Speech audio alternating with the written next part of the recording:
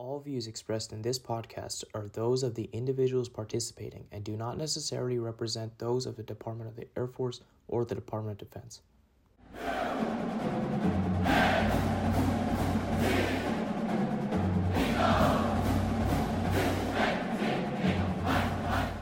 Welcome everyone to the Detachment 835 podcast. We've been on hiatus for a little bit, but welcome. We have a very special guest with us today, Mr. Sam Ekholm, former United States Air Force Public Affairs Officer, and here today on the Det 835 podcast. Sam, welcome. Thank you. It's good to be here. I'm glad I'm kind of the first back after the hiatus. I'm a little nervous, though. It's like now I got big shoes to fill, right? Well, I'm sure you'll fill it very well. We'll try, yeah.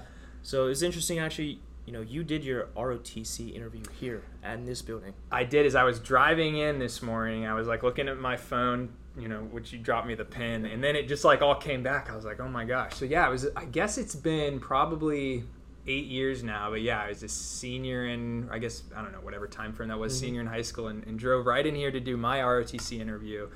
And it went well. I mean, I think I got some sort of scholarship, which was really cool. But ultimately, I did decide to go to the Air Force Academy route. But ROTC is like near and dear to my heart. I've spoken to a lot of different detachments over the years.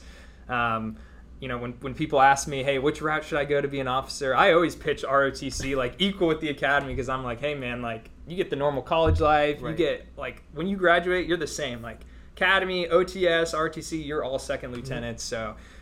Fantastic route all the way around, and just honored to be here. Thanks for inviting me. Well, as I was telling you earlier, when you sent me that email back, I was laying in bed. I was about to go to sleep, and I physically jumped out of bed. I immediately took a screenshot, I sent it to a few buddies, and I was like, "This is amazing! I'm so excited." Yeah. I'm glad you're here. So I love that, and I love that you're a public affairs officer within the DET. Yes. So to all the other DETs who might be watching this is how you do PA right here. You take some shots, you send some emails, you make it happen, and no, it's great to be here, and thanks for inviting me. Of course, sir. So if you don't mind just giving us a little bit of a background for those who might not know. Yeah, so I guess this is like the first time I can say I'm a former Air Force officer. I just got out. I separated at the end of the year, so couple months back. So I grew up here in the area. I grew up in Dallas, and ended up going to the Air Force Academy. My dad was an academy grad. He was a pilot, so I was like, hey, that's what I want to do. Was very interested in ROTC as well, and long story short, we can go into more of that if you want, but I always thought I wanted to be a pilot, right? Just like my dad, just like I know a lot of cadets, like being a pilot was what I wanted to do. But along the way, some of that kind of changed. I was looking at like the time commitment pilots have to serve. I was looking at, really where you can go, what the lifestyle is. And although it was super exciting, I realized that for me and what I was kind of looking for, it might make sense to explore one of the other career fields the Air Force has to offer, which at the time I literally thought it was pilot or nothing. And then my eyes were opened up to how many different career fields there are in the Air Force. And so when I was at the academy towards my senior year, I started figuring out that, hey, this public affairs job is something I'd want to do. They're out there with the media, they're doing social media, they're doing videos, they're doing photos, they get to fly an aircraft too, documenting different stuff, and it seemed really, really cool to me. So long story short, I put in for public affairs, was very lucky to get it, and then I like to say had probably one of the most, I think just one of the coolest active duty experiences ever. My first assignment was to the F-22 Raptor demonstration team at Langley Air Force Base, which was amazing. Traveled all over the world for 2 years, and along the way, I started also documenting my experiences as well. I wanted to give back and show people out there, show kids, show students that here are the opportunities in the Air Force. I've always loved telling stories, making videos, and so kind of did that on my personal side and was lucky to have some success there. We can chat a little bit more about that too. But that kind of led me to where I am today. So recently separated to pursue the content creation full time. Hopefully continue to inspire kids to want to join the military, and just gives me more ability to do that now. Nice. So what was your major at USAFA? Yeah, great question. So for those of you who are familiar with the Air Force Academy, right, they really push the math, science, engineering, right? And for me, I was like, oh, okay, I don't necessarily want to do that. Right. And so luckily, though, the Academy, just like you guys at ROTC, there are other majors you can do. And so I explored a couple different ones and ended up falling on legal studies, which is kind of interesting, right? Because a lot of people are like, oh, why didn't you join the JAG Corps? Why don't you a JAG if you're legal studies? And I think I was just probably tired of school at that point. I was like, I don't know if I want to do another 4 years of school after this. But legal studies was fantastic. I actually joined the mock trial team at the academy, so I was able to like travel on the weekends, compete against different schools. And really the law was very interesting to me. It was something that I still kind of use today, just like, day to day. It's like was a good foundation to have. So, one thing that's really cool about the Air Force is that you don't need to be a specific major for almost any career field minus a few, like your engineers, if you want to be like a civil engineer, of course, if we want to go to like medical school or something like that. But, I get a lot of questions from students, from kids out there who watch my videos, and they kind of think of me as a recruiter, and they're always asking like, hey, Sam, like what major do I need to do to be a pilot? Do I need to do this? I'm like, no, you really don't. You can be any major. And I know there might be some stipulations with like certain ROTC scholarships and you have to do like a STEM type of major, but for the most part, you can be anything, and that's really cool. Very nice. So you mentioned a mock trial that you did at USAFA. Yeah. How does that work? Is there like all sorts of organizations like that? Because when I think of USAFA, I just think, Air Force. But if there's mock trial, is there like more, other organizations like that? Yeah, it's a common misconception that the Air Force Academy is like a military school 24/7. So I like to say what ROTC is, so your 2-3 days a week where you guys are doing your L labs or doing your PT, we essentially do that every day. But just like you guys here, your entire day is not necessarily military here. You might hang out, then you go home at the end of the day, right? So we have like a normal college life.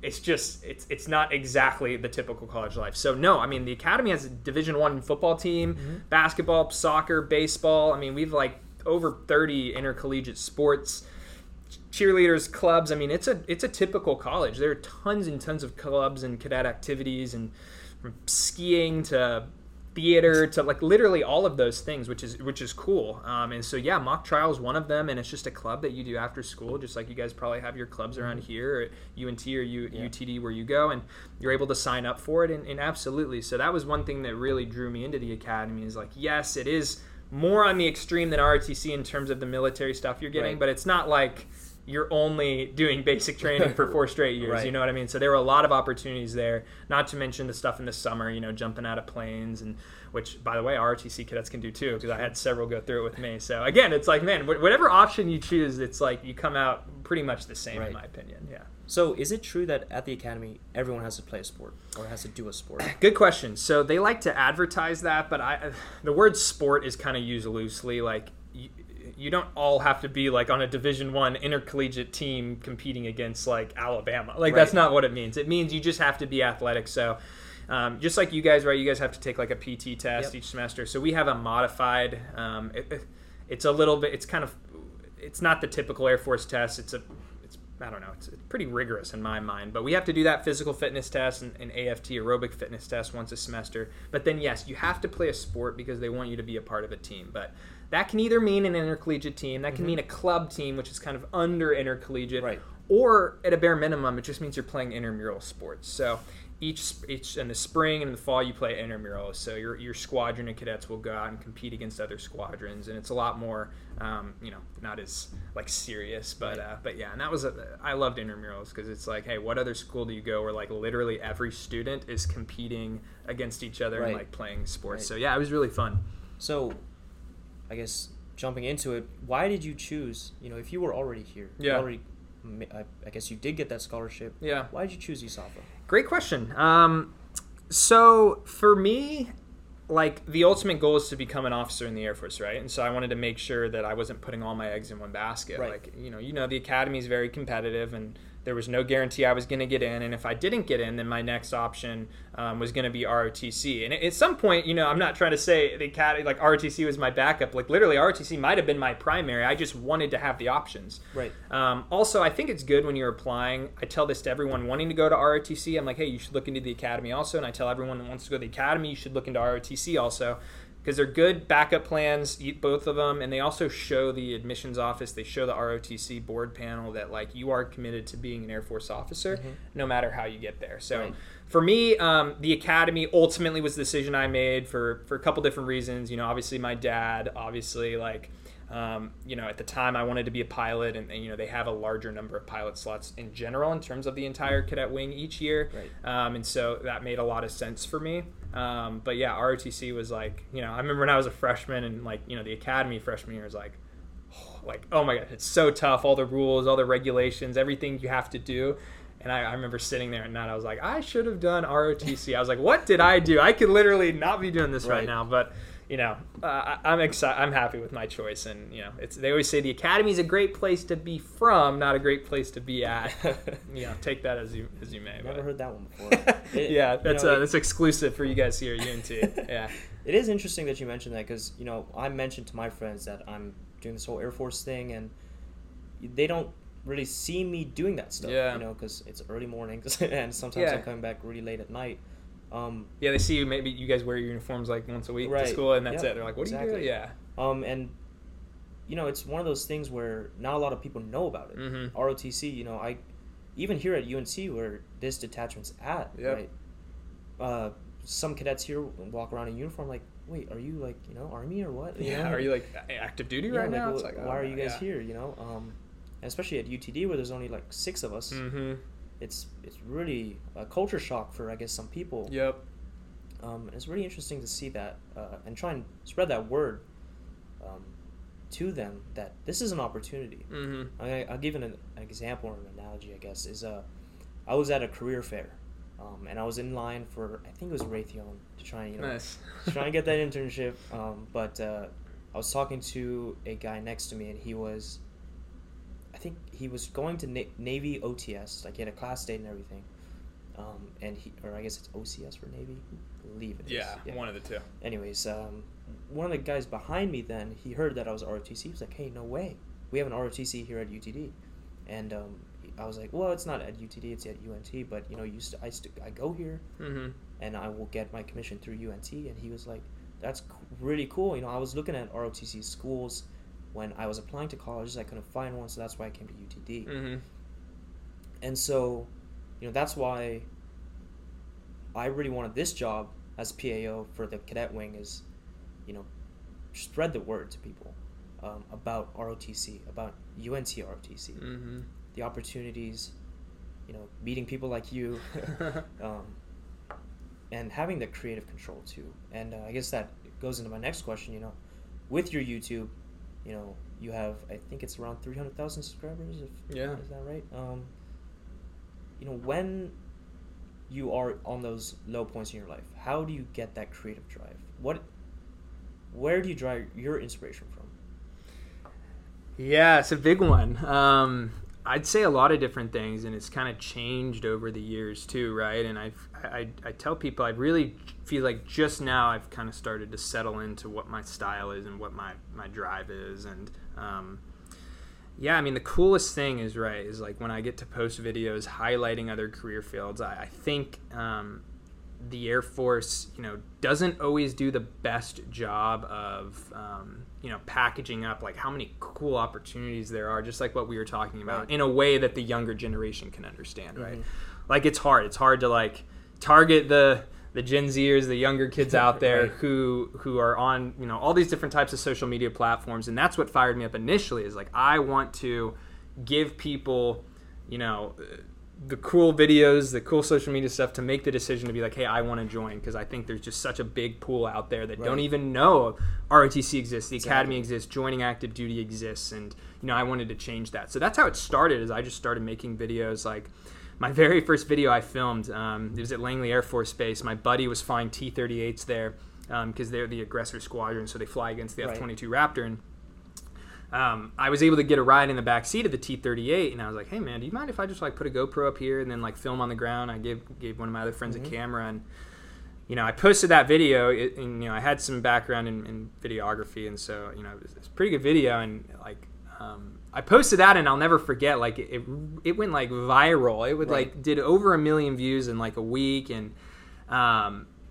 the amount of feedback I got from that, from people who were like, oh, this is so cool, like how do I join, like how can I do this? And I was like, wow, I'm really onto something here. Like, I think I can kind of just use my passion and my personality and tell these different stories across the Air Force. And now it's even branched out to other branches as well, right? And so to answer your question, the drive for me is seeing my viewers drop a comment, shoot me a message, shoot me an email, and they're like, hey, Sam, watching your videos is the reason I decided to join, or watching your video helped me understand that there is this path for me, that there is this career field for me. Like, I'm struggling with my life. I don't know what I want to do after high school. I know I want to do something, but like, man, that looks so cool. And being able to help, kind of inspire people to want to join, like that's what keeps me going and keeps me making these videos. It's pretty cool. Yeah, I think on TikTok you have 600,000 followers.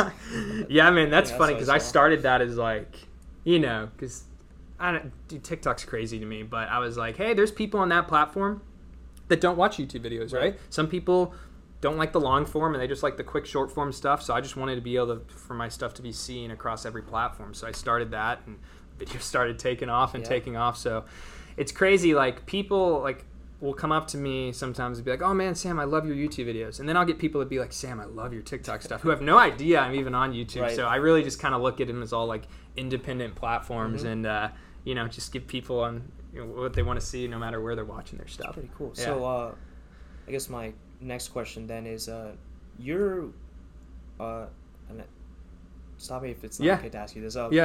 You're in a relationship with another content creator. Is that right? Swain, Swain Martin. Swain Martin. So I love his videos, by the way. Do you? Yeah, awesome. So how does that work? Both of you were traveling. How do you keep up a relationship like that? Yeah, so Swain, for those of you who don't know, he's more on the general civilian aviation side of things. So he's a content creator. He's now a pilot at United Airlines and makes videos all over the world. So a lot of people who I see through the military, through ROTC, doing stuff like this, have watched his stuff also, and they're like, that's what I want to do after I get out of the Air Force, which is cool.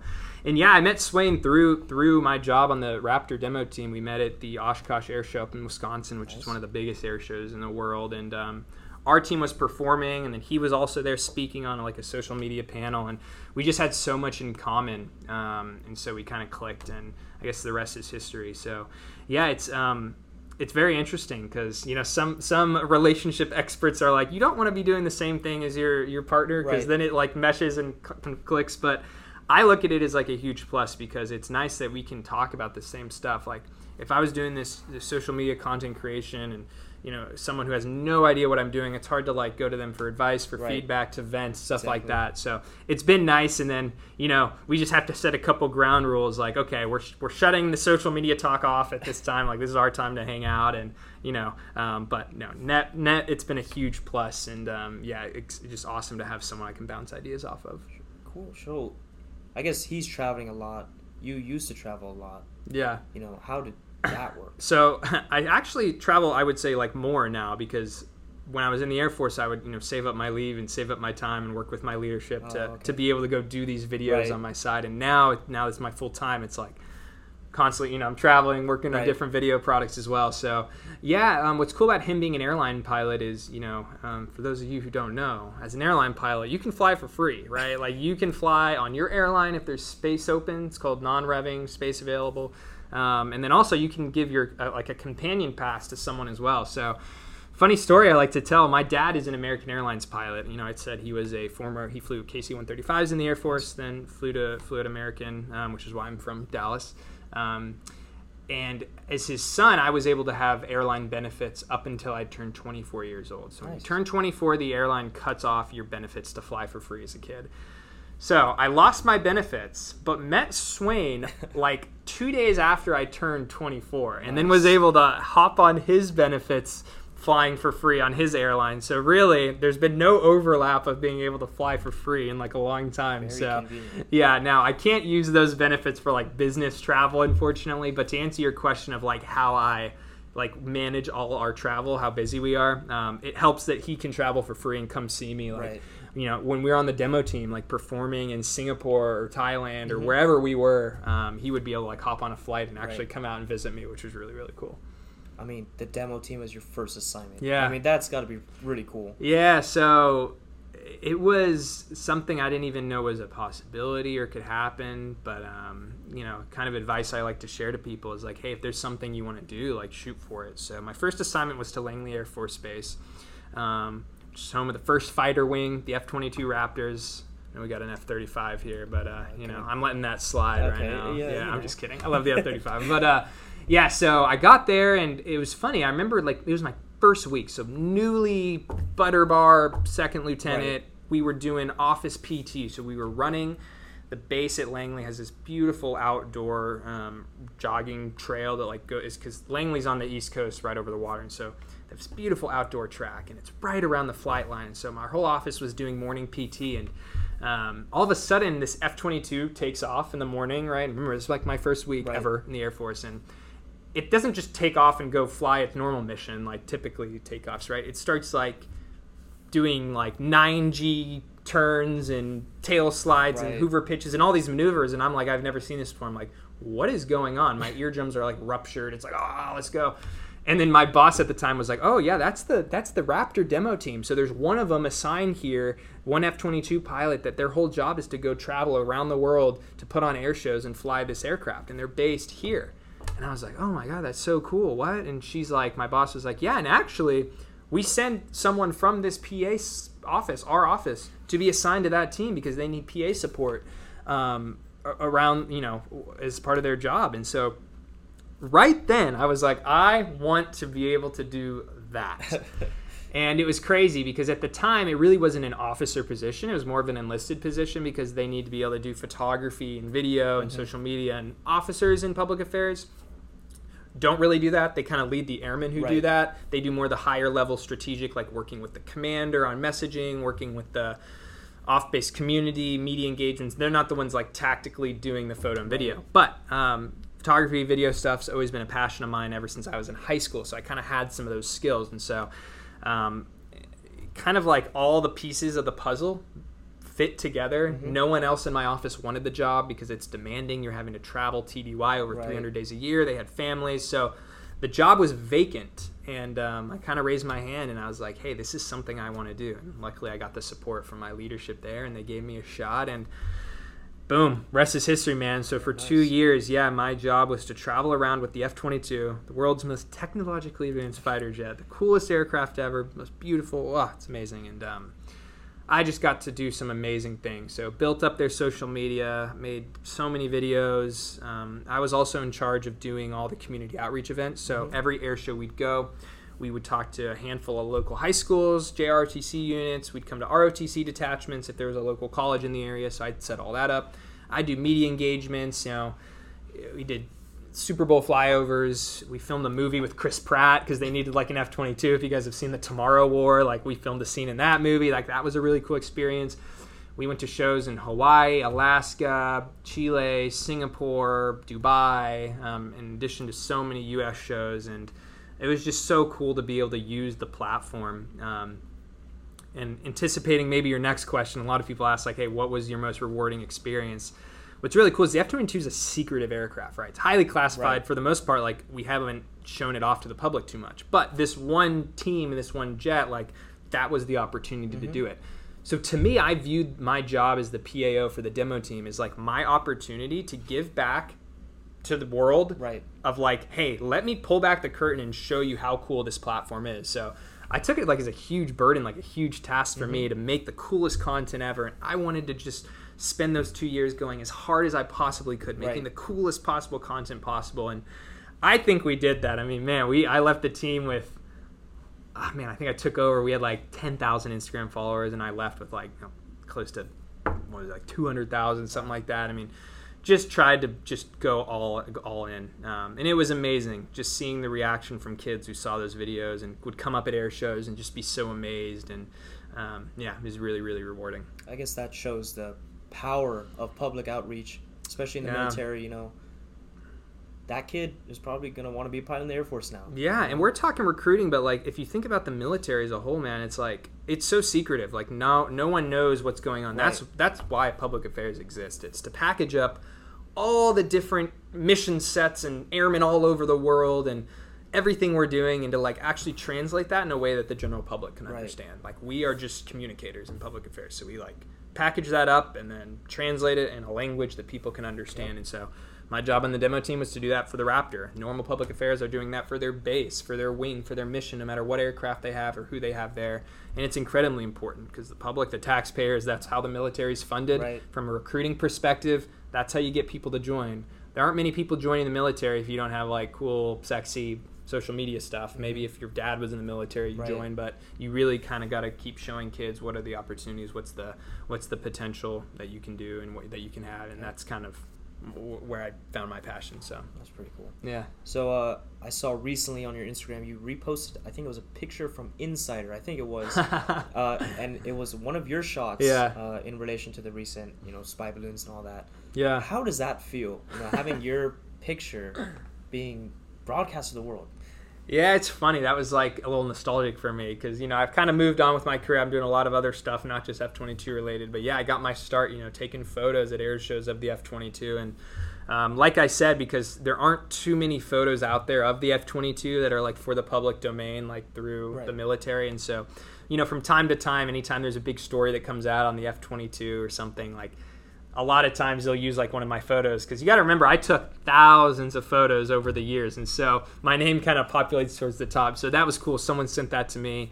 Obviously, the F-22 has been in the news lately, shooting down some crazy stuff in the air, and so yeah, they posted one of mine. And I was like, this is cool. Yeah, and I'm glad they gave me credit in the caption, which is always good. A lot of times they're just like, psh. And I'm like, I recognize that one, but no, it's fine. How is that? So, I guess jumping off what you just said, Yeah. the credit. Yeah. I guess with Air Force pictures, you're taking pictures for the Air Yep. Force. Do they own the pictures? Are they still your pictures? How does Yeah, that great question. So the Air Force has this database. Actually, all the branches of the military do. It's called DVIDS, the Defense Visual Information Database. So anytime you take a photo as like a public affairs officer, an airman, you do not own those photos. The Air Force owns them, right? Okay. And so you have to upload them to this database, which is like a big iCloud, big Flickr page, like a big just digital album where Right. anyone can go and search a keyword and then download those photos and use them however they see fit. So that's where they pulled it from. It's just from this website called DVIDS where they're able to use it. Yeah. Oh, nice. Okay. So you mentioned earlier, your commander really pushed you to Yeah. join, or to, I guess, apply for the demo team. When you started doing your YouTube and all that sort of stuff, what kind of pressure did you feel from your leadership in doing your own job and also, trying to push your interests, but also making sure you do your job?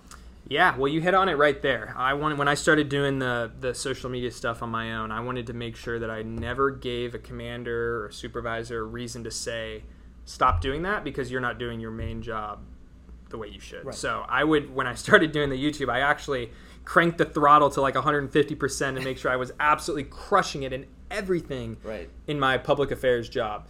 So that way there was no reason, I would give no ammo to anyone to be like, hey, you can't do this or shouldn't be doing this because you're taking too much time. So my life was crazy, dude. I would literally like come home. Our air show schedule was insane. We'd literally leave on a Tuesday, get to the air show on Wednesday, practice day Thursday, air show Friday, air show Saturday, air show Sunday, fly back on Monday, have a little bit of Tuesday off, and then repeat. So I would work on my stuff, maybe if we'd have an off week, or I'd come home at 6 p.m. for my day at the base working, and then I'd stay up till like midnight or 1 a.m. working on my YouTube editing, and then I'd like go to sleep and do it again, you know what I mean? So really, I worked really hard and essentially no-lifed it and didn't sleep. But hey, it's like no secret, like the Air Force encourages airmen to share their stories. Like if you go to the homepage of the Air Force's website, it's like airmen are encouraged to share their stories throughout their career because it might inspire someone else to join. And I was like a big proponent of that. Like, of course, you don't want to be sharing anything classified or like breaking rules, but like, no, we should be documenting our stories because like that's how you get other people to join. Like that's how you inspire other people to want to serve. So I just did mine, I think, on a more professional, like higher quality type of style, but it's the same principle, right? And everyone has hobbies, right? Like I remember my commander one time who, was supporting me and doing the YouTube stuff. He was telling someone else who had a couple questions. He was like, what Sam is doing is literally no different than me going to do jiu-jitsu every Wednesday night or going rock climbing. Like that's a hobby. His hobby is making these videos, and he does it on his own time. And so, you just had to make sure that you're not crossing any lines, and make sure you're still killing it in your main job. Cool. So like, demo team's not a big team, is it? You know, how many people is that? So we have 2 aircraft, but they don't both fly. So we only have 1 pilot who's qualified to fly the demo, right. and then we take 2 aircraft though in case the first one has a maintenance issue. That way we can still fly the Chev. So 2 aircraft, 2 pilots. One's the primary pilot and the other is the backup pilot. Right. But they're not backup in terms of flying the demo. It just means they fly the other jet right. into the show. And then we have about 13 people on the team. So we've got a chief.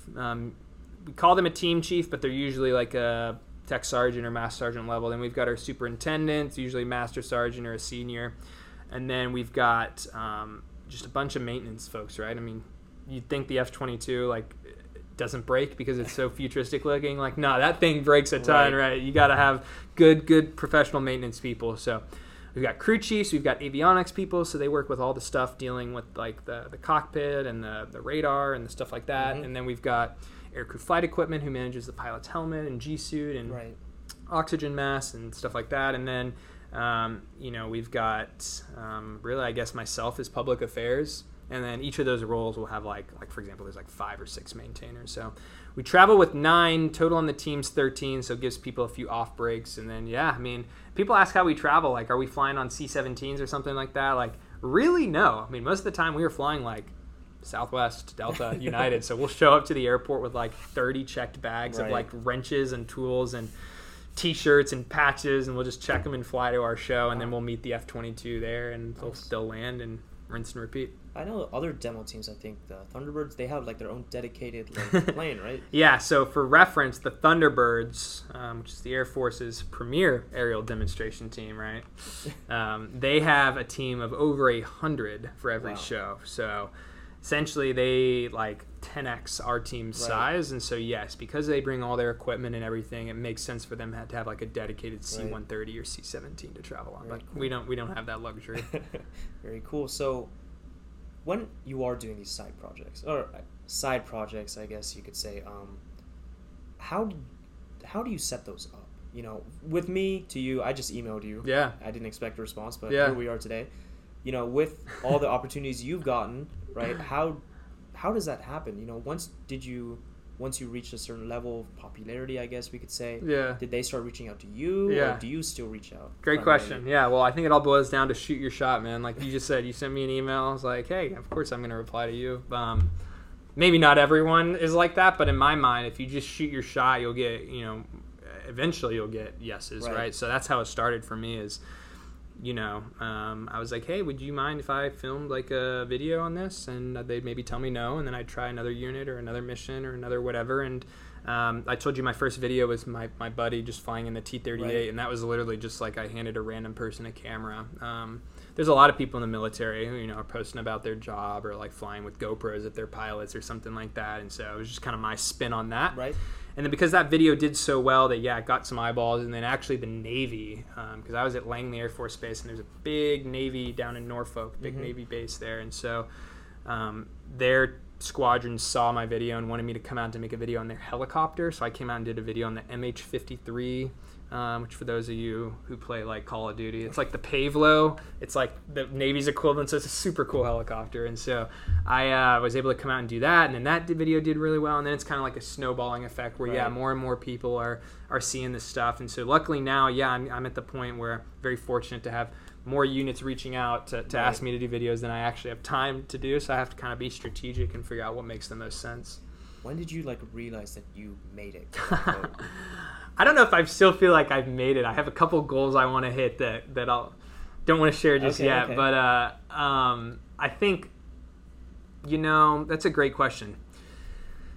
I think when I just started really getting people messaging me that like, hey, Sam, your videos are what inspired me to join, or like, hey, Sam, I'm in basic training right now. I'm at BMT, and like, I want to thank you for showing me, motivating me to come here. Like that to me, I was like, oh, wow, this is really, really cool.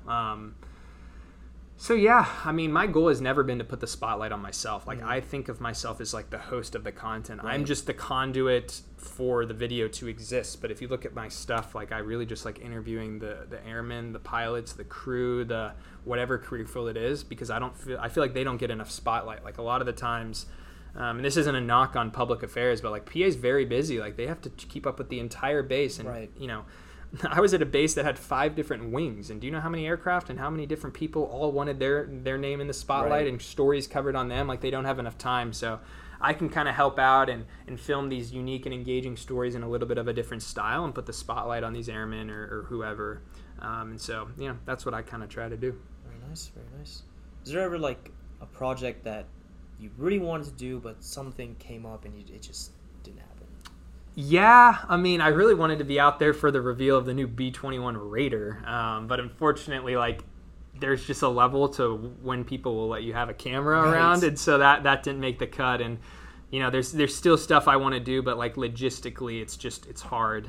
For example, I wanted to do a video with the Navy on the LCAC hovercraft. It's a really cool thing. If you guys haven't seen it, it's like a big hovercraft boat that can like do beach landings, and it can launch like amphibious assault vehicles off of it. It's wild. I've seen that before.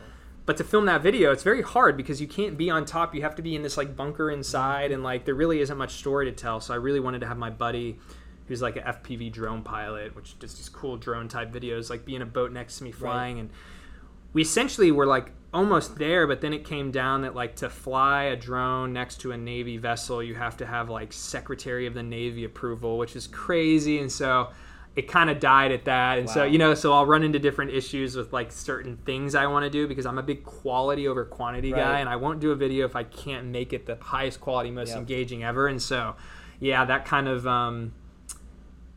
I still think we can find a way to get to yes, but right now that's been tabled because like we couldn't get approval for Right. it. Yeah. Is that something that happens often? You face these weird rules that... Yeah, well, luckily now I kind of know most of the rules that exist. Like, for example, by the time this probably comes out, you guys have seen that I just posted a new F-22 video. It's actually coming out on Saturday. I went down to the Hawaii Air National Guard and filmed super cool video on the Raptor. It was like my dream project after, full circle moment for me. Right. And there are specific rules of what you can film around the F-22. Like, you can't be closer than 20 feet to the aircraft with a camera. Like, you just can't, like, point blank simple. You can't shoot certain angles, like Right. down the nose, up the jet, the engine. I knew that from my time on the demo team, and so I think that kind of helps me stand out a little bit as, like, the unit to know that I'm not just some random guy off Right. the street. Like, I have the experience. I kind of know the security limits, and so I'm usually able to work around that. Like, I understand the process. Like, any video you guys are seeing out there has been thoroughly reviewed by, like, literally a dozen people. Like, there's nothing you're seeing that is not okay, and I always make sure to offer that to my units. I'm like, you guys will get to review this multiple times. I've blurred stuff, I've taken stuff out, I've deleted, like, there's tons of stuff that doesn't make the final video because it's just not allowed, and I work with the units through that. Yeah. I think smarter every day. He Yeah. did this YouTube series over some submarine. I can't remember what Yeah. class it was.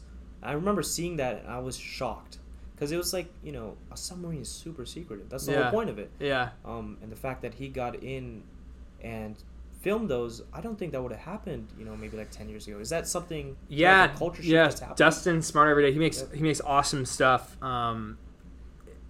It's funny 'cause the end product you're seeing, I will just say, is like probably sometimes 10% of what actually either Right. we filmed or like is the actual thing. So I went actually to Fort Worth, Texas last summer to film a video on the F-35 at Lockheed Martin's facility. Right.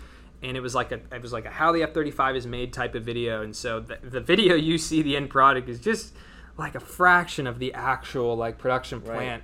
And that was something I just had to make the decision on if it was worth it, because I wasn't allowed to bring my camera almost anywhere. Wow. But that's where I really have to get creative. It's like, how can I make a story out of something I really can't see too much of? Same thing with like the E3 Sentry, like the AWACS. I filmed a video out at Tinker Air Force Base on that aircraft, and I just really had to be strategic about how I'm going to tell this story because I wasn't able to show screens being on. I wasn't able to fly on the actual Right. thing, so I had to just be creative. And that's always kind of fun for me, is like, how can I do this with the access I have? Right. Now, luckily, I tend to get more and more access as I've gone on because people kind of understand Right. and know that they can trust me. Like, I'm not some Russian spy out there. But yeah, it's always a struggle. So, you mentioned that it helps when you have a little bit of a groundwork. Mhm. And that's why I appreciate you being here so much, is because it gives credibility to, this podcast, Yeah. this organization too. It's funny, actually, yesterday we had our class and one of my fellow cadets was sharing the story how this think it was a Marine recruiter called her and was like, you want to join the Marines, obviously. And she said, no, I'm doing Air Force ROTC. And the Marine recruiter was like, isn't that a scam? Like, are you sure this is actually going to work? And so, this organization sometimes doesn't seem like serious. Yeah. Interesting. Because, we go out there with our rubber duckies, shooting, yeah. quote unquote. And we have these war games happening, and, we have to contact UNC police whenever we bring those out and all that stuff.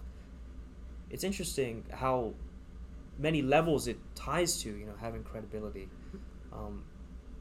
How did you build that? Like, obviously your videos helped, but is there anything in your mannerisms or your personality that helped that? Yeah, I mean, a couple different things to unpack there. We talked earlier about, hey, just shooting your shot, right? Like you said, me giving this podcast credibility. Right. Like, I was that kid once, man, like making my first video with zero credibility, right. and someone just had to take a chance on me and let me do it. And so I'd say when you get that shot, knock it out of the park, right? Like, you're doing a great job right now, man, but like, seriously, on other things in life too, is like, if you get that shot, if you get that opportunity, don't blow it. And so that was a big thing for me. I wanted to be prepared, so when I did have that shot, I didn't blow it. And so I like to say, with that very first video I made, that could have gone one of two ways. It could have gone the way it did, which luckily it worked out, or it could have gone the complete other way, where I was in a lot of trouble and like never make a video again. Right. Now, I'm not endorsing doing the exact way I've done it, because I think I have done some things that probably I had to get a little lucky on. So figure out what makes most sense for you. But I think, like, as in a general life principle, especially for future officers, it's like, take advantage of the opportunities offered and don't blow them when you are given opportunities. First impressions are a huge thing in the Air Force, especially when you're a new officer. So for you ROTC students who are so excited to come in as a new butter bar, and you're probably ready to lead, I get it. You spent 4 years in ROTC, like, learning how to lead, like being a follower, like you're ready to lead. You'll eat a little bit of a slice of humble pie when you realize that as a butter bar, you're still probably a little bit of time away from actually doing some serious leadership. So, I was told, like, be a sponge. So just make sure you soak it up when you get in. Like, listen to your senior NCOs. Don't just, like, go full ROTC mode and start bossing people around, and, take some time. So first impressions are big. But yeah, I mean, I've always just operated under the principle of, like, when someone thinks of my name, I want them to immediately think of, like, professional, high quality, like a good reflection of the Air Force and the military. I will not put something out that is not up to that standard. Right. And I hold myself to that, because I know that, like, especially in the social media world, you can be canceled in a second. Like, and I don't want that to happen. So I'm very particular about what I do, and it's probably still a risk, and that's something I do, but that I have to take. But I'm just very careful, and I'm very protective over the image and what I do, and I want to make sure everything I put out is a positive reflection on the Air Force, the Army, the Navy, no matter who I'm working with. Right. I mean, I think with a creative job like yours, risk is part of it. Yeah. You could have this great idea, and then something just doesn't click with people. Mm-hmm. And that's something that I've had to deal with. Is I'm looking at something. For instance, the text I sent you earlier. Yeah. This is a great example. About whenever you showed up here, I have a parking ticket. Not ticket. Not pass. A parking ticket. Parking pass. Yes. Yeah. Here's your ticket. Thanks for visiting UNT's detachment. That'll be funny. But I had someone else review that, and they were like, maybe it's a little bit too much, and so I revised it, and then I sent that to you. Yeah. With what you just mentioned about listening to your senior NCOs and all that, that's something that we hear a lot. Yeah, ROTCs. I know. You probably heard that a ton, and that's what's funny is, like, I heard that so many times, and I was like, whatever. They're like, no, actually, for your own credibility, like, when you get to your first base, minus the pilots, because the pilots really won't have any airmen under them, and for another 10 years. But for everyone else, like, go to your senior NCO and be like, hey, I want to learn from you. They'll love that. They will seriously love that. And then all the younger airmen will love that too, because they look way more up to their chief than they look up to you as an officer, because they see themselves in the chief. So it's a powerful thing. Right.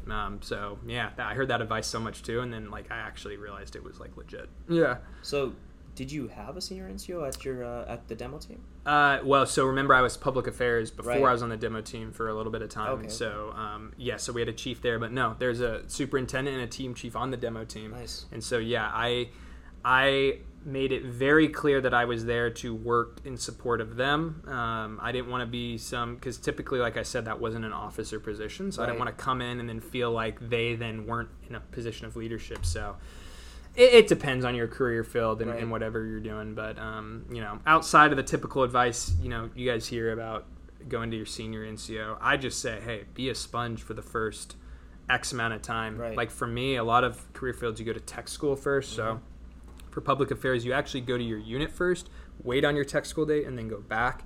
So I use that time to just really soak everything up and like figure out how public affairs worked, how the job worked, and you can apply that whether you're logistics, finance, contracting, anything. Just really take the time to learn, and then make some changes and start speaking up once you feel like you have a good understanding of how things work. Sure, yeah. Is there any projects that you think that you would like to do but maybe won't happen? Is that ever a mindset that you have, or is it always hopeful?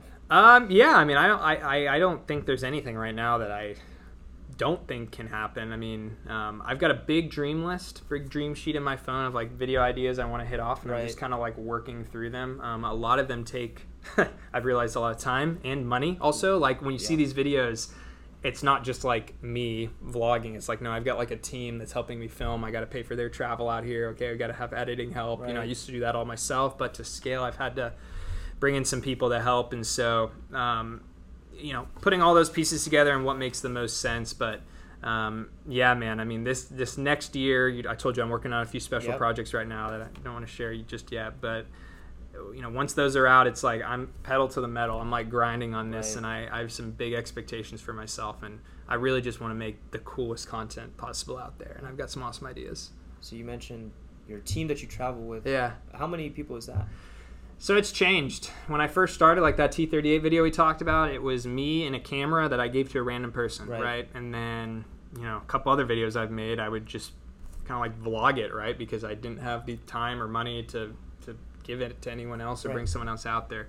But now, especially as I've jumped full time into this, I've been able to bring a couple other shooters with me. So typically I'll have myself and I still shoot. I bring my camera, but a lot of times, I'm on screen as well, so I can't really be filming. So then I'll have at least 2, sometimes 3 other people, and that really helps to get different angles. So one of my favorite videos and most highest viewed performing videos when I fired the AC-130. So I went out to Cannon Air Force Base for that, and I knew that was going to be a big video. Everyone loves the AC-130, so I invested in a couple other shooters because I really needed all these angles. Like, for example, think of one takeoff sequence, okay? You need the guy filming me inside. You need GoPros in the cockpit, 3, 4 GoPros in the cockpit, GoPros in the back for the crew, someone on the ground watching us taxi out, watching people pull chocks, marshal us out, someone on the flight line to watch us actually taking off. And then I need people on the ground that aren't flying with us so they can get us when we come back to land to get those types of shot and those angles. So like seriously, when you watch one of my videos, look at all the different angles and cuts. And even when I'm doing an interview, I like to have the main camera angle. I like to have a side camera angle, whatever. And so, yeah, I just want more and more angles and like different people to shoot. And then I don't know if you watched my video I did on the S-97 Raider helicopter. That was with Sikorsky. It was like the helicopter of the future. That was one of my biggest productions yet because I really wanted to do that one in a cinematic style that almost felt like a movie trailer. Now, for YouTube, generally, you don't need to go that crazy. People aren't expecting that. But I really wanted to try this. So I brought like an actual production crew of like 13 people out. I mean, I had a guy following me around with a boom mic. We had like 4 camera people, girl doing behind-the-scenes photos. It was really fun for me, especially for someone who came from just starting with like a vlog to have that. Now, I won't do that for every video because it doesn't make sense and you don't need that a lot of the time. But it does depend on the video topic and what I'm doing. And I'll, invest, sometimes lose a lot of money depending on a video just because I want it to be that level of quality. Well, I guess that speaks a lot to your dedication is that you're willing to, like you said, lose a lot of money perhaps on a video. Is that, so those teams, are those your friends that you've met along the way, or are they like hired professionals? Or yeah, I mean, just connections I've made. So maybe they started out as friends or they started out as non-friends, and then we just became friends. Right. But I've experimented with a lot of different videographers, and I'm very particular on like what I like and want in the style. And also I wanted people who are kind of familiar with the Air Force or the military. Right. Like it's really hard if you bring someone who's never been on a flight line to a military flight line, because they can get yelled at or tackled by security forces for breaking a red line Right. or doing something they shouldn't. So the team I have now are all actually former Air Force. They served, and so, but they're also very, very talented at videography and stuff like that. So I can trust them when they're out there, Right. but they're also able to kind of learn from me and my particular style I want. And I'm also always looking for new people to bring. Sometimes like I'll be at a local base and it doesn't make sense to pay one of my team members or another person, to travel across the country Right. for like a 1-day thing. So I might ask if there's anyone local who wants to kind of like help out, stuff like that. It all depends. Yeah. Right. Did you ever have like a barrier where you were hesitant to hand off, I guess, like, this is your passion, right? Yeah. Hand off that creative control to someone else. So I really don't hand off the creative control. So I still do all of my editing. I put quotations around that because like for some of my like TikTok stuff, like I can outsource that if it's like an Instagram reel, but like the actual YouTube product you're doing, like that is heavily like my eyes are on that. Like, got it. I still edit almost everything. I just now started to bring on someone that helps me kind of cut through the clips and just take a lot of the front end time off, which Right. is like cutting and matching sequences, but like the storytelling is still heavily me. And I will not post something unless it's like perfectly up to standards as well. Same reason, like I've had brands kind of reach out to want me to sponsor a video or do something, and I'm like, no, I'm not going to do that because it does not make sense for this type of content I'm doing. Like this was never a money grab for me. This was just a way to keep doing what I'm doing, and I've realized now that I do need to make a little money to be able to actually make this sustainable. Right. All this content is free, right? You just go click on YouTube. It's like, well, I can't keep like it's how expensive it is to go out to Hawaii for like 5 people and shoot a video. Yeah, I've had to. So I have to find ways to kind of creatively do that, and lucky to have some partners like Raytheon and Lockheed Martin to be able to kind of help out with that. Yes. So you keep mentioning the word story. Yeah. Do you see your videos, or I guess your content in general, as a story? Or Yeah. Because I know a lot of people that I know that watch your videos, they think of them more as like information, like documentaries type things. Yeah. Do you really see them as stories? I like to say they're a blend of like educational content plus like entertaining content. Right. So I used to, when I very first started, I made several videos that was like, why you should join the Air Force, me sitting in my studio, or like here's how to be a pilot, or I even made like a talking about ROTC video, and those were good, and I'm glad I made them, and they're searchable and will be out there for years to come. Right. Like my how to be an Air Force pilot video has like 1.5 million views, and that, do you know how many kids that's helped just like learn about the pilot process? But my end goal was not to just do content like that. It was to actually be out there flying an aircraft, on Navy ships, boats, whatever you want to call it, doing in-person stuff. So the storytelling is like how I weave it all together. But I mean, yeah, when you're watching it, I don't care what you classify it as, story, documentary, vlog, entertaining, whatever. To me, though, I mean, you don't have an engaging video. You don't have a video that does well if it's not a good story. Like there has to be begin, middle, end, stakes, tension, conflict, resolution. And that's hard sometimes because you got to find a way to weave all that in while also battling attention span, because viewers on social media right now have a million reasons to click off, and it's like you got to hook people. And so, yeah, I balance all that. Nice. Do you find, like, with the attention span and all that, that short form does better? Or is that something that you've had to embrace? Or Yeah, short form is an interesting thing. So short form, for people who don't know what we're talking about, that's like your TikToks, your 60-second vertically cut videos. If you've watched YouTube Shorts, Instagram Reels, that's short form. And I do think short form is good in that it's good to give people, like, if you're on the go, you probably don't have time to sit down and watch a 15-minute video, but if you got like 5 minutes to spare, you can like swipe through TikTok. That's why I do stuff like that, to give people a way to see my stuff. But YouTube has always been like the bread and butter for me. And the reason for that is because when someone watches my video for 15 minutes, they know me, they get the theme, they leave that video feeling so much more than they do for someone who watches a 30-second TikTok of me. Right. So, for example, a lot of creators are like getting thousands and millions of subscribers from YouTube Shorts, but then when they post a long-form video, it will have like less than 1,000 views. And that's because someone who subscribes to you from a 30-second video is not the same as someone who subscribes to you from watching a 15-minute video. So in terms of why this is important for me, in terms of building a community, the long-form videos are way, way more impactful. And so that, at least for now, unless something drastic changes, I'm focusing on the long form videos because it really builds an audience. It really helps, in terms of inspiring people to join the military. Sure, a short form video might hit 3, 4, 5 million views, and that's awesome. And it might click. Okay, yeah, maybe some people are like thinking, "Ooh, the Air Force is cool." But even 100,000 views on a long form video, I guarantee you, gets more people to actually sign up and more people that actually decide on the military because they're really engaged and they get to see an actual story. So, yeah, short form's there. It's not going away, and I play into it. But like, I am not a short form creator. I'm a long form creator, and then I also like cut up and repurpose the long form into short form stuff. Right. I know some content creators are long form, but then they purposely make short form. Yeah, and I do that too. Like some of my TikToks, like I'll do that, and I think that's probably something I can get better at. But it's just like, it's so hectic when I'm out there filming these videos. Like a lot of the times I've got like a day, half a day to film an entire video. So I don't always have time to make 5 or 6 short form, even one short form dedicated. It's just like you got to move on and do other things. So I've kind of just like repurposed the long form. But yeah, I think that's something I could look at doing is like doing more short form. I can bring you on. How about you come with me? I'm down. And your whole job is to just I'll be there. Help me make the short form videos. That's what I need. I need a short form creative, a part of the team. I'll be that guy. Dude, I need it. We'll have to see if your ROTC commander will let you take some personal leave for like, a few days every month. I'll just go. I'll just go. You'll just go. You're like, I'm out. Yeah. it's whatever. I had a train of thought, and then you completely threw it off. I derailed it. Right there. Gotcha. No, but so, you're out of the Air Force now. You're focusing on all these other projects. And again, if this isn't okay to talk about, why did you leave? Yeah, no, it's absolutely okay to talk about.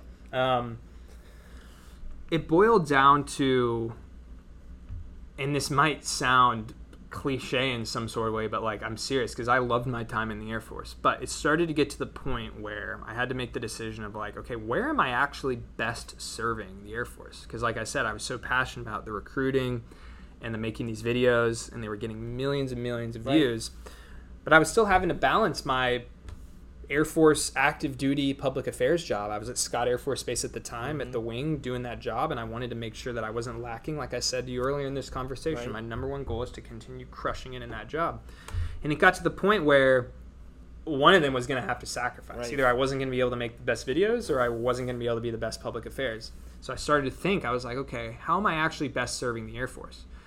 Is it in my public affairs job, which in my mind I probably was replaceable by another public affairs officer who could do the job, or is it where I really think I have the opportunity to hit millions of people on a monthly basis making videos inspiring them to join the Air Force? So ultimately it boiled down to that. I think I can better serve the Air Force and like have a bigger effect on the next generation of airmen by being out of the Air Force, making this content full time. And so if you've seen, like, I have not filmed a video in uniform in almost 2 years. Like, I made that transition well before I left because I didn't want to tie myself to the Air Force for multiple reasons. One of them being when I got out, I didn't want people to be like, yo, what? And then 2, I didn't want people to see me as like some Air Force propaganda spokesperson. So when I'm in civilian clothes, you're a lot more relatable to kids. It's like they see themselves like, oh, okay, that's just like another guy.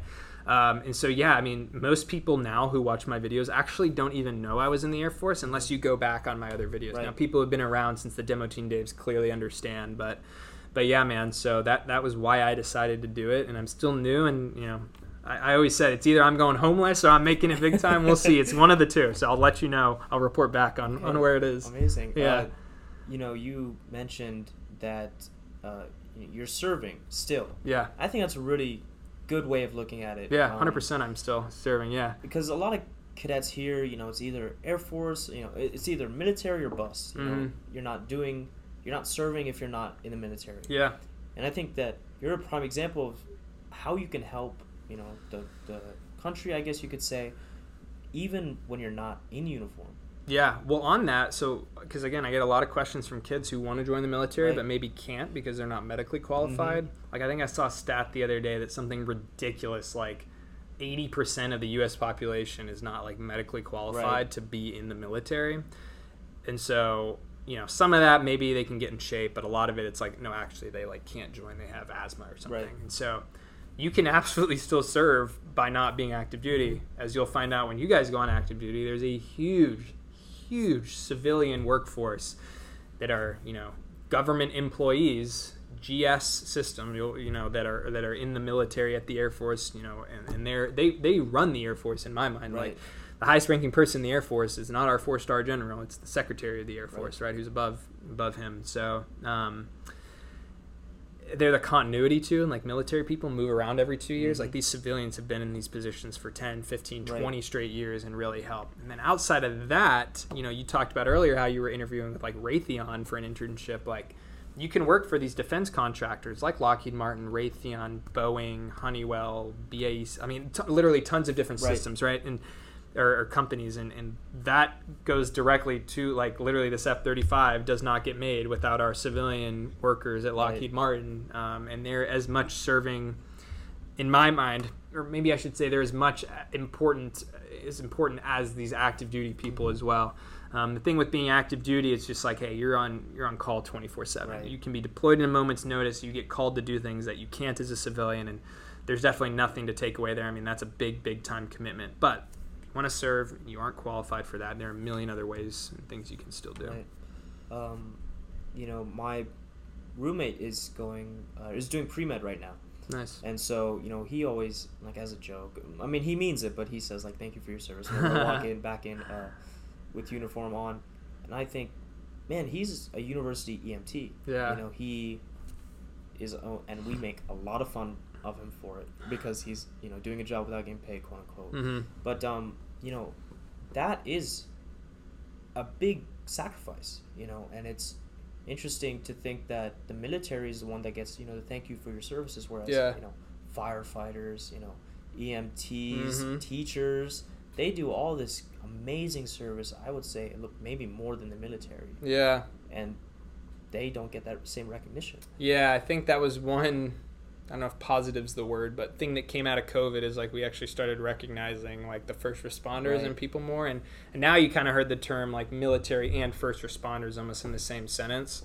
Yeah, absolutely. And like it's funny you mentioned like getting thanked for your service as a cadet. Like you guys are probably like, oh, don't thank me, I haven't done anything yet, but honestly, no, you've signed up to join, and I always was told, hey, if you're thanked for your service, even when I would get thanked for my service, like as a public affairs officer, I'm like, I'm not like doing anything super dangerous. It's like, no, well, they're thanking you on behalf of all the other people who are deployed, downrange, overseas, etc. And so you're just like, they don't know the difference. They look at you and they think, you're one of them, and in some ways you are. I mean, you're making sacrifices to just like taking that thanks on behalf of all the people who really, should be getting the thanks. It's a good thing. Yeah, and I think that has to do with you're always Air Force, no matter if you're like you separated. Yeah, I think part of the Air Force will always still be in you. Yeah, exactly. I mean, you're probably gonna tell people down the road that I was Air Force, and they're gonna probably look at you with more respect for that. Yeah.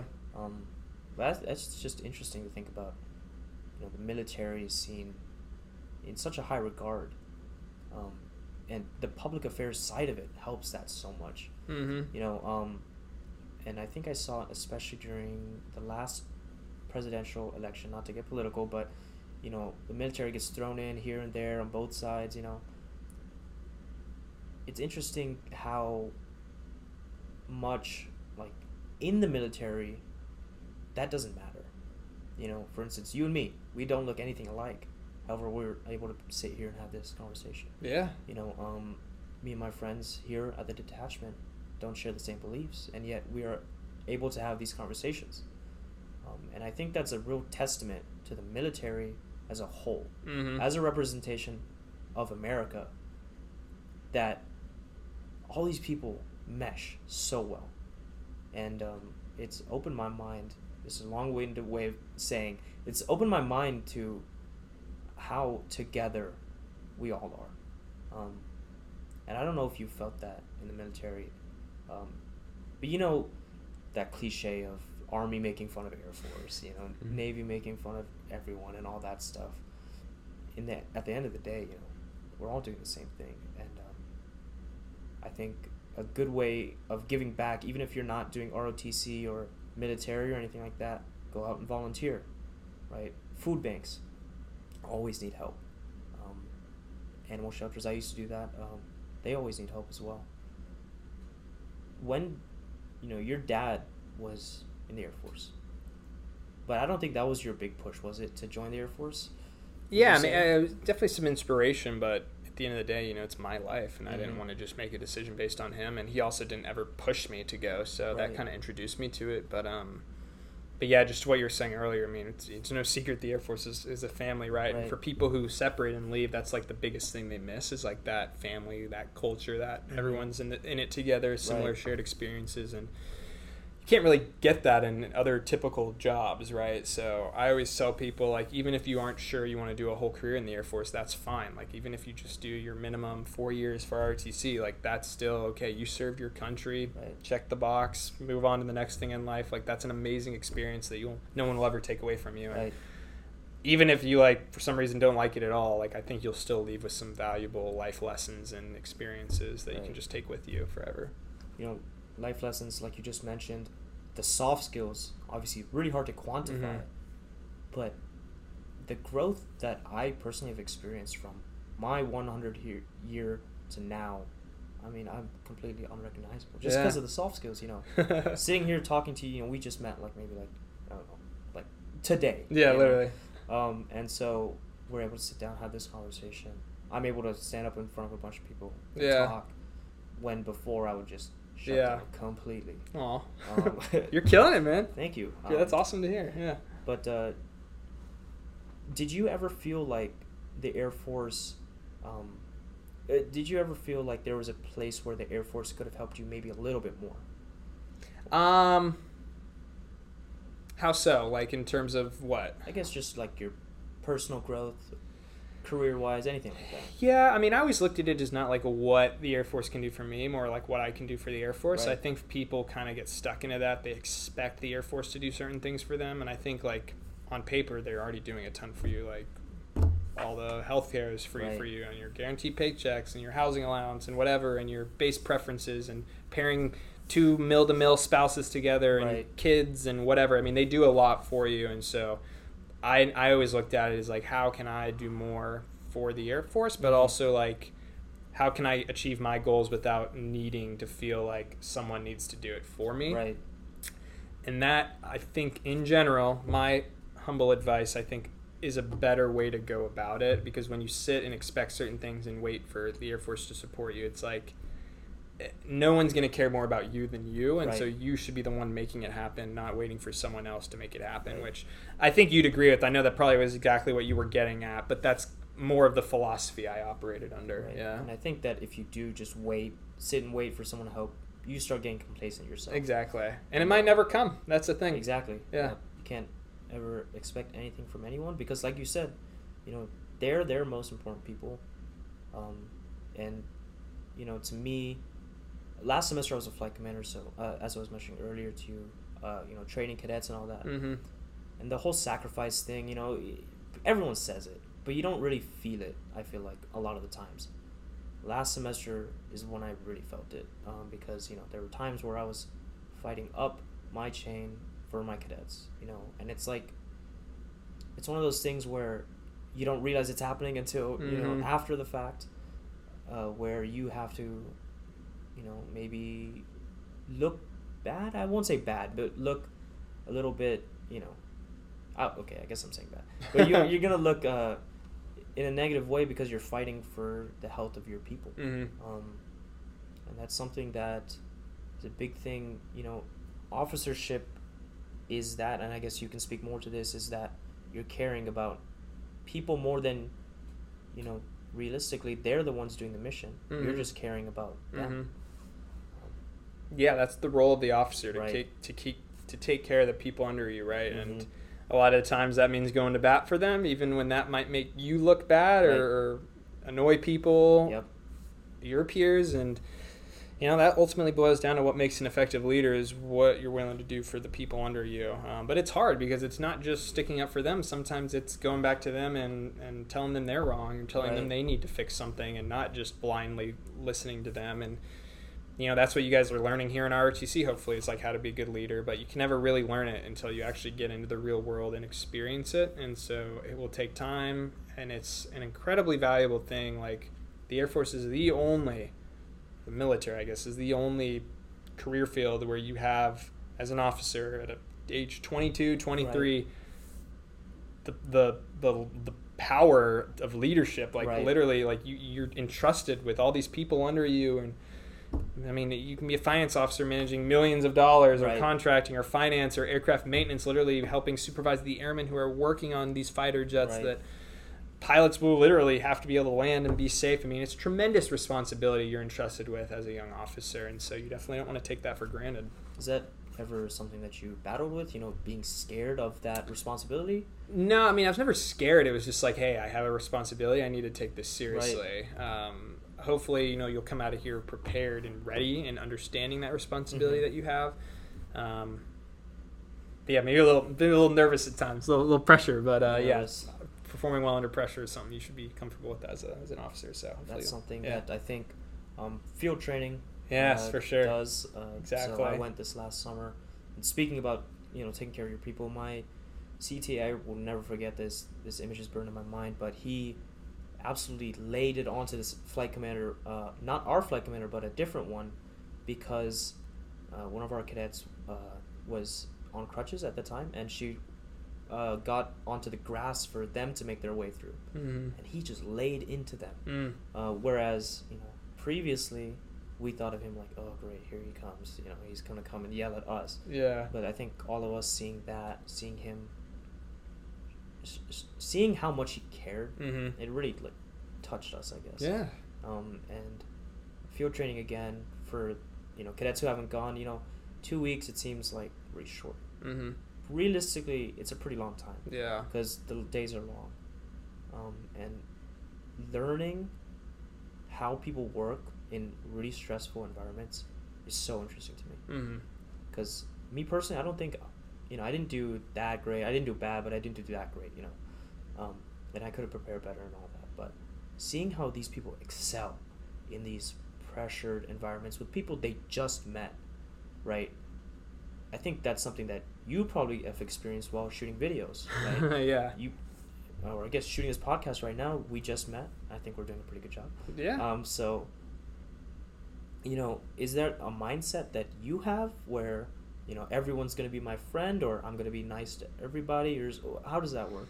Yeah, well, I work with people who, when you put a camera in their face, it's like the first time they've ever experienced that, Right. and so it's a lot of pressure, and they don't know how to act. So I always try to kind of like set the tone that it's a super chill environment. I try to make everyone feel comfortable. If they mess up, it's like no biggie. Let's try again. But yeah, it's challenging. So I really just try to, like I said, set the tone, model that example of behavior from the beginning, and let people know they're like, hey, we're friendly. We're not enemies here. It's Right. super okay. And then also just realizing that everyone's different, like you said. Some people are super comfortable. Some people nail it in a second, and that's great. And then some people are the exact opposite. So you have to not get frustrated. You have to realize everyone's different and make sure you're taking the time to explain it in different ways, because some people learn differently as well. And just as a leader, that's a big thing too. It's like, hey, all your airmen are going to be different. If you tell the same thing to one airman, the other airman might not understand that. You got to be patient, adapt, make sure you're giving everyone your individual treatment to make sure that they can, kind of understand. So Right. Well, I guess speaking of understanding, is there, you shot that video with the Navy on the Sea King, I believe it is? Right? Sea Dragon, Sea but Dragon. there's a Sea Dragon, King, Stallion. It's all the same. Yeah. Big helicopter. Yeah. Was there a culture shock for you there when working with these Navy people, as opposed to working with the Air Force? Yeah, I mean, honestly, no. Like, the military is very similar. Like, Army, Air Force, Navy, they have a couple things that, whatever. Right. But it's, like, pretty much the same. So that was really cool. It's like, hey, we're different colors, but we're all the same, Right. Deep down. And no, they welcomed me in, and it was great. So I sometimes have, don't tell the Air Force I said this, right? But it's almost sometimes more fun to shoot with other services because it's new for me as well. Right. So it's not like, the same kind of thing. And I enjoy those a ton. Yeah. Yeah, you get to learn that culture. Yep. This last summer, before I went to field training, I was at a junior ROTC camp as a CTO there, yelling at them all day and all that fun stuff. Nice. But we had two Army ROTC cadets who were in my squadron. So I was their squadron commander. They were the flight commanders. And watching them having to adapt to Air Force drill Yeah. was really, really cool. Yeah, that's funny. That very first morning, I would never forget. I guess the Army puts their guides right next to their flight commanders, or whatever it's called in the Army. And I had to go in there and be like, no, the guides at front of formation Air Force, and he was like, oh, okay, cool. Yeah. And that open-mindedness, learning so much in that short amount of time about their stuff. I saw a story that one of the other Army cadets posted. They went rocking like yesterday morning or something. I couldn't do that. Yeah. You know? I don't think I could do that. I think you could. Come on, man. Give yourself some credit. I think I could, but my feet Yeah, would just die. You might not make it, but you can try. Yeah. I could start. You I don't know can about start. finishing. Yeah. I haven't done a ruck run in a minute. You've done one before. Yeah, we did them at the academy all the time. Yeah. That was a unfortunate thing that came with going there. Yeah. Was that like do you think the weather there is a lot to get adjusted to? What's the altitude? You're at Right. 7,200 and something feet above sea level. Far above that of West Point or Annapolis. Anyway, but yeah, so you have to like literally be battling getting acclimated to Right. the altitude. So they actually have like conversions. So like on the Air Force fitness test, there's altitude conversions. So Oh, nice. an 8-minute mile at the Air Force Academy is different than an 8-minute mile here in Texas. You know what I mean? it So Faster mile or slower mile? well, yeah, if you run, it's harder to run Oh, faster. yeah, okay, Yeah, yeah, because there's so- less air. So, for example, like an 8:30 might be equivalent to an 8-minute Right. mile here. I don't know what the exact conversion is, but yeah. Very cool. I think but I volunteered to go be a CTA at their prep academy. Oh, The did academy you prep. do that already, or is that upcoming? That's upcoming. Nice, Hopefully yeah, I'll the get P, that. yeah, that's So, awesome. What is that like? So the prep school is for a lot of prior enlisted, a lot of applicants who maybe didn't have the academics to get directly into the academy. Right. So they send them to the prep school, which is just like 3 miles south of campus. They spend it's like a 10-month program, so they spend a year there working on the classes, working on the academics, getting accustomed to the military life, so that then when they go to the academy the following year, they're like Right. set up for success. And a lot of them do really, really well because maybe they're former enlisted or something. And Right. they, like my first roommate at the academy was a prep school candidate, and he like taught me how to make my bed and like square the corners and stuff like that. So yeah, the basic training is like a modified Air Force Academy basic training. So just a couple weeks down there, you'll just be, helping teach a lot of the times civilians, but a lot of times people who are enlisted, kind of getting indoctrinated into Right. the military lifestyle. So that would be awesome for you. Very big leadership. I'm So excited for that. yeah. Colorado for a month, I guess it is. Yeah, have some fun, man. What do you recommend to do there? Oh man, If there's I a have lot any to time do. off? Well, it's in Colorado Springs, so that's like booming now. So right off the main gate there, you'll drive, and there's tons of places to eat, hang out. So yeah, just see the area. Garden of the Gods Park's beautiful. Pikes Peak, the Broadmoor Resort. Just walk around there. It's gorgeous. If you've got like a long weekend, you can go up to Right. Denver and hang out. Lots of things to do there. Catch a concert at Red Rocks. Go to a Rockies game. I mean, dude, it's endless. Right. Colorado's amazing. Yeah. Is it so? I guess do you get more freedom? Not freedom. I don't want to say freedom. But do you get more privileges as you go up in the classes? At Yeah, the academy? 100%. Freshman year, you essentially have no privileges, and then sophomore year, you have slightly more privileges. Right. Junior year, you're able to like get a car, get more passes, potentially stay out overnight, and then senior year,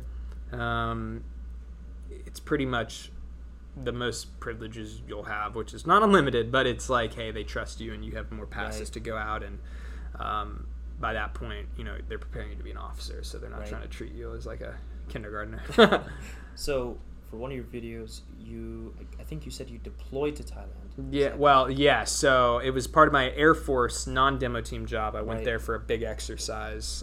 It's called Cobra Gold. So it's the world's largest military exercise in terms of other nations being a part of it, tons of different countries. And so, yeah, I spent a summer in Thailand helping run the joint communications stuff. So I led a team of airmen who were Right. shooting different content out there, and that was an amazing opportunity, yeah. So I didn't even know that Thailand was an American ally until I saw your video. Yeah, big American ally. Like so- so they don't have an Air Force base there, but they have like several Marine bases and Right. Army, and they like partner with them. Yeah, they're a big ally. Yeah. How was that working with a completely different military? Yeah, well, anytime you get to work in a joint environment, it's always rewarding. Right. Like and you'll have, if you're in the Air Force long enough, you'll definitely have the opportunity to work in a joint environment. So for me, it was really kind of the first time. Like, yeah, maybe I did a couple videos with the Navy, but this was like not video stuff. This was for my Air Force job, and Right. it was awesome. Especially when you're like halfway across the world, it's like, I don't know, you just feel a little more sense of pride being an American and like all Right. being together. And yeah, it was a great summer. Was that, I asked about the culture with the Navy and all that. Yeah. Was there any culture shocks you got from the Thai military? Yeah, I mean, it was, I don't know. They just do things different. There's a language barrier, Right. but they're just so excited to see us, and we're excited to see them. So I worked with the Thai Air Force Public Affairs team. We're exchanging patches, stuff like that. So, no, it was cool. Yeah, I don't know. When I look back at my Air Force career, like, obviously I've done a lot of cool things, but, like, that summer in Thailand is one that really sticks out. It was awesome. It's interesting, you always, all these good stories you have, they always have to do with people. And it's never, Maybe so, yeah. It's never to do with, where you are or what you're doing, but it's always the people that you're with. And I think that speaks a lot to yeah, because, I mean, you can always take a vacation and go somewhere, but it's like, you can't recreate the people you're with or the mission you're working on, and that's always what sticks out to me. It's not like where I am or, I had this hotel room or this pool or something like that. It's like, whatever, yeah. I think that's a good way to look at life in general. Yeah. Is, the people are what make it. Mm-hmm. And, you asked me earlier if I'm going to miss the detachment. Yeah. The building is a building.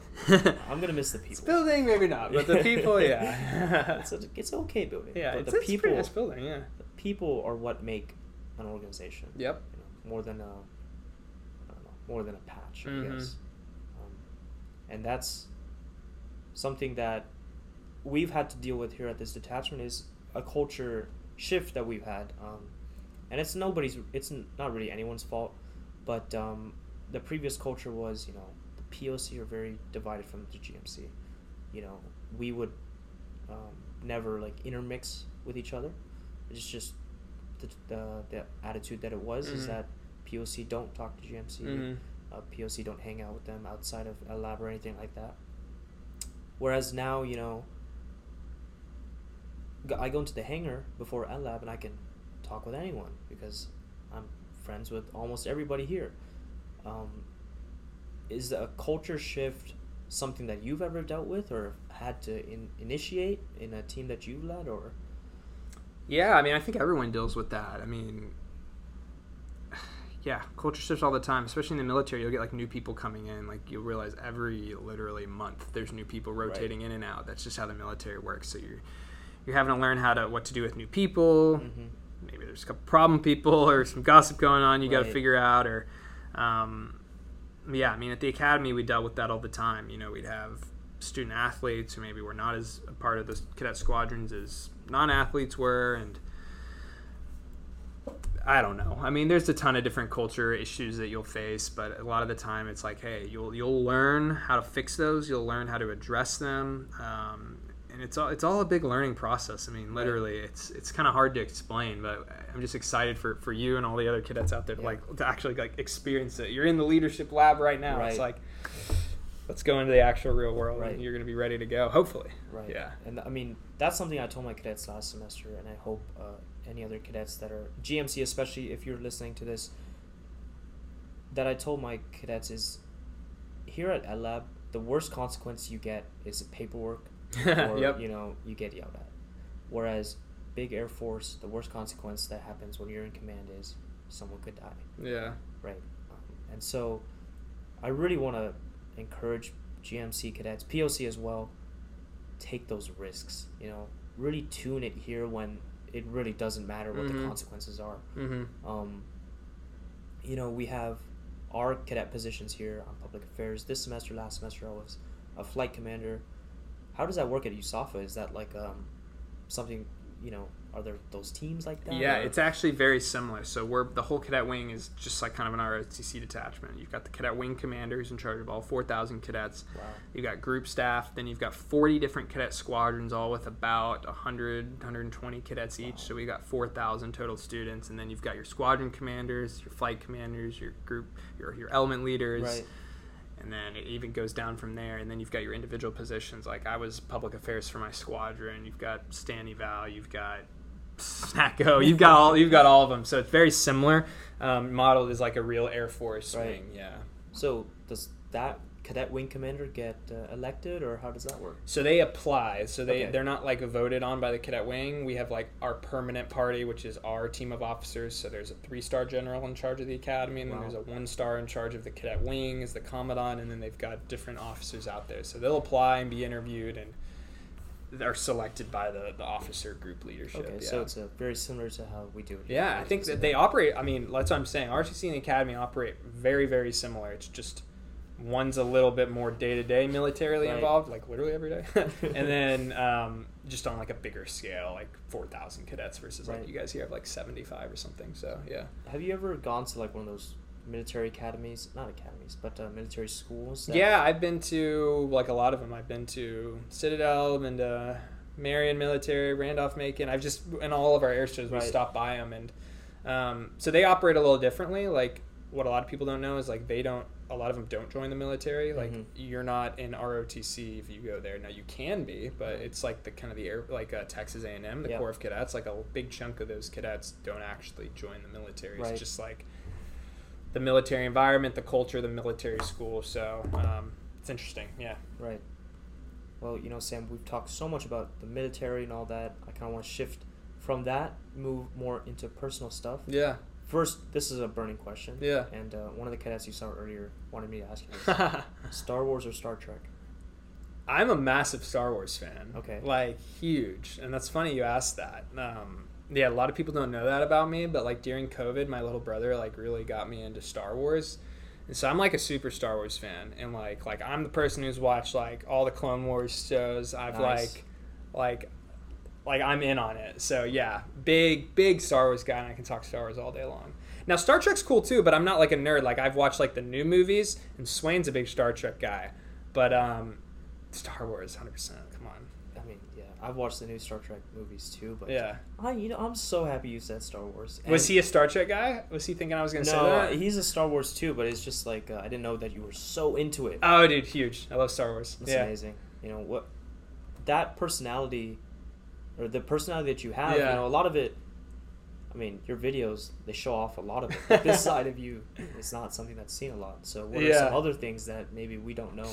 Oh, man. Okay, so I love to travel, which I think you know, but a lot of, like, my videos are more of, like, maybe not the most crazy locations, like Cannon Air Force Base in the middle of New Mexico. Nothing against that. It was great. Loved it. But, yeah, so I just got back from Honduras doing a scuba diving trip, which was fun. So Swain and I love to travel and do scuba diving and different adventures all over the world. We spent a week in the Amazon rainforest, deep in the Amazon in Brazil last year, and that was crazy. Both of us want to go to Antarctica really bad, stuff like that. So that's big music guy. I love going to different concerts. I was like a band kid in high school, so it's big in Texas. So. I saw that video of that homecoming. Oh, okay. Well, that's a little different. That's not. Yeah, that. There you go. You can watch that if you scroll way back. I scrolled all the way down. So you know how big homecoming is in like Texas. The Mum and Garters and like band's huge thing here. So big thing. Yeah, I did band. I still play guitar now, and that was fun. I don't know. Yeah, I like a lot of things. Video games, anything like that? Dude, so that's the one thing I just really don't have the time, but I love playing, like, for example, I played, like, the Star Wars Fallen Order game. That was sick. I know there's another one coming out. Yep. I know there's, like, this new, like, Harry Potter Legacy game coming in. Like, that looks cool. Like, I would play those because I like the context of them, and I'd sit down, but, like, I was never, I don't know. I wouldn't call myself, like, a big gamer just because I don't have as much time as I'd like. But now maybe I can have a little more time. Actually, no, I'm busier now that I'm out, so I don't know. But yeah, good question. I think again, I'm going to say prime example again, but the fact that the military is not this robotic, force, and that people do have lives outside of it. Mm-hmm. Some of the cadets here, they paint. Nice. They sing. One of our lieutenants who graduated from here, he plays the guitar very well and he sings very well. Awesome. You don't have to fit into a mold to join the military. And I think that's, again, another great thing about it is that anybody can be here. Yeah, literally anyone. And I think that's something that gets lost in a lot of people, especially with, the whole push with diversity, inclusive, is that it's not necessarily to meet a quota, right? It's to reach out to those communities that often get underserved and bring that talent in, because a lot of those people don't even know, again, that this opportunity exists. And, again, the job of public affairs is to bring that to light, right? And is that something that you saw, like a twinkle in a little kid's eye, that this is what I want to do? Yeah, I mean, I 100%. I mean, you said that really well. I'm just like smiling over here. I'm like, you're a good PA. Are you sure? If pilot doesn't work out for you, man, PA might be your calling. But yeah, like I said, I mean, anytime I hear someone that's seen my videos or whatever's kind of inspired them to want to join, it makes this literally all worth it. And I just want to do more and more of that, and it's my motivation. And, you know, like even the example of this podcast, you kind of saw my stuff and kind of reached out, and now we're making this happen. Hopefully people will see this, and to you and everyone watching, all your careers, like, always take the time to help someone else out and answer their questions, because military is confusing. ROTC is confusing. Like, it might not seem confusing to you now that you've been in it, but like, just imagine how confused you were when you were trying to figure out how to apply, how to get a scholarship, how to, it's like, yeah. Okay. You know, with the recent F-22 stuff, balloons and all that stuff, that must have been very exciting. Exciting, but also like, what the heck is going on? Kind of scary. It's funny. I mean, the F-22's been around for over 20 years, and its first air-to-air kill came from shooting a balloon out of the sky, and then not one, but two. Well, I don't even know if they've said the other ones are balloons. I think they're just like unidentified objects right now. But yeah, it was cool. I knew a couple of the guys that were up there flying that mission, because the first one, it was Langley, where my first base was. So I'm just, you know, they released the cockpit pilot intercom like audio of it, and I was just laughing at them because they probably got a big kick out of that. Finally able to shoot something down. Yeah, that must be whoever that PAO is over there. That must be. Yeah, they were probably busy answering a ton of calls. I'm not envious of them. I remember those days we were all just huddled by the phone. We had like a team of 8 people answering calls. Oh, New York Times, NBC, CBS, Fox. It's like, whoa. You're just having to like give them information. It's cool though, yeah. I guess you have to filter that information and all that. Yeah, you got to filter it, make sure it's accurate. We have like our holding statement that we'll release, and then it's really cool to just see, like, you'll go home and then like they'll quote you on the news that day. It's like, Sam Ekholm, spokesman for Langley Air Force Base, says that the pilot, you know, it's crazy. Yeah. So I guess to wrap up, Sam, in your creative life and in personal life and all that, you know, criticism comes up a lot, I bet, especially with the creative side of things. And how do you deal with that personally? Yeah, so one, and it took me a while to realize this, but now I'm pretty good at it, is no matter what you're going to do, some people are going to be upset by it. Whether that's just pure jealousy or whatever. I mean, most people, when they are going to leave a comment or something, like, they're not leaving a comment to say something positive. It's more like you're taking the time to write something negative. Think of like a Yelp review. Usually you go to review something if it's like negative, not positive. So you're never going to please everyone. One other thing I realized too is, like, it's funny to me, like, if someone leaves a negative comment, I'm literally like, you didn't pay to watch this. This is a free piece of content that I actually spent 100 hours of my own time and money on. Like, that I get. If you don't like it, then go to something else. Like, literally, come on. Like, I spent so much time. It's not like a movie where you're maybe paying or whatever. And it's like, this is free. Come on, man. So I really just don't let it get to me, because I know that if I did let it get to me, then I would have stopped, and then I would have gave those haters what they want. And now, luckily, hopefully I don't have too many haters out there. I try to make my videos where, like, anyone can enjoy it. But even with that, you're going to have people who get annoyed or whatever. And so, you know, just don't let it bother me. Realize that if I give into it, then I'm giving them exactly what they want. And then also realizing that you can never make everyone happy. So just kind of tune it out and focus on the million messages you do get of positive stuff, not the couple of negative. Is what's worked for me. Well, there must be some times where that criticism has led to a positive growth. Yeah, no, all the time. I mean, I definitely look at all of it, because I think that's a good way to get feedback.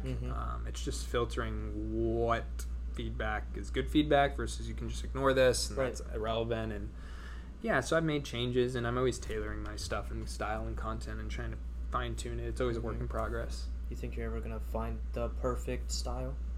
No, because I think if you find a perfect style, then you're not really doing your job, because things are always evolving. Like, it might be my perfect style for like this month, and then stuff changes, trends change, people change, the algorithm changes. You know, you kind of got to figure it out. I guess you were mentioning short form. Yeah, exactly. It wasn't really your style, but you embraced it. Exactly. So, all right. Well, Sam, thank you so much for being here. This was a fun one. It was, and thank you for driving all the way up here. Yeah, is there like a what's the UNT hand thing that the cadet out there was like, I don't like to do? Let's see. Like, how can we sign off here? I think it's this. Again, I don't go. That's like TCU almost. It's I like don't Horned know Frogs. what it is. Okay, we'll leave that I out. think we'd get people Go mad Mean at us. Green. Thanks for having me. Best of luck to everyone. Yes, And sir. it was a pleasure. Yes, sir. All right, Thank man. you.